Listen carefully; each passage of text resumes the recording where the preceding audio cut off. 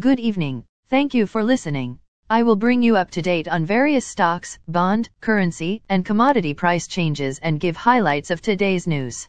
Please subscribe to the podcast for automatic downloads. As of 5:55 p.m., stock markets were lower. S&P TSX was down 116.21 points to 20,159.55.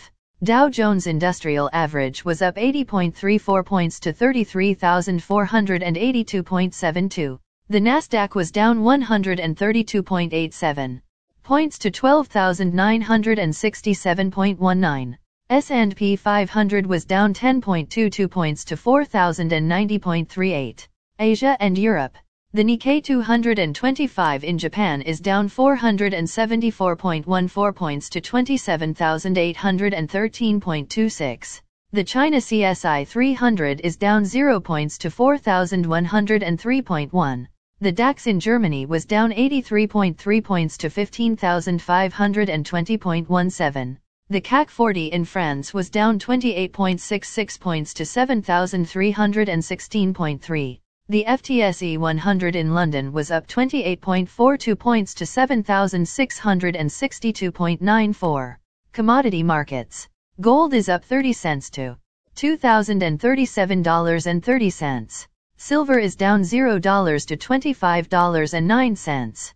Crude oil is down 36 cents to $80.35. Copper is down $0 to $3.98. Natural gas is up 3 cents to $2.14. May corn closed at $6.52 and 3/4. May soybeans closed at $15.11. May wheat closed at $6.82. The Canadian dollar is 1.3457. The Canadian 2-year bond yield is 3.58. The Canadian 10-year bond yield is 2.81. The United States 2-year bond yield is 3.79. The United States 10-year bond yield is 3.3.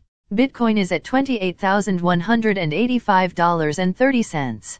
Highlights of today's news. Toronto Dominion Bank, the most shorted bank in the world at present. Nutrien says fertilizer demand continues to grow.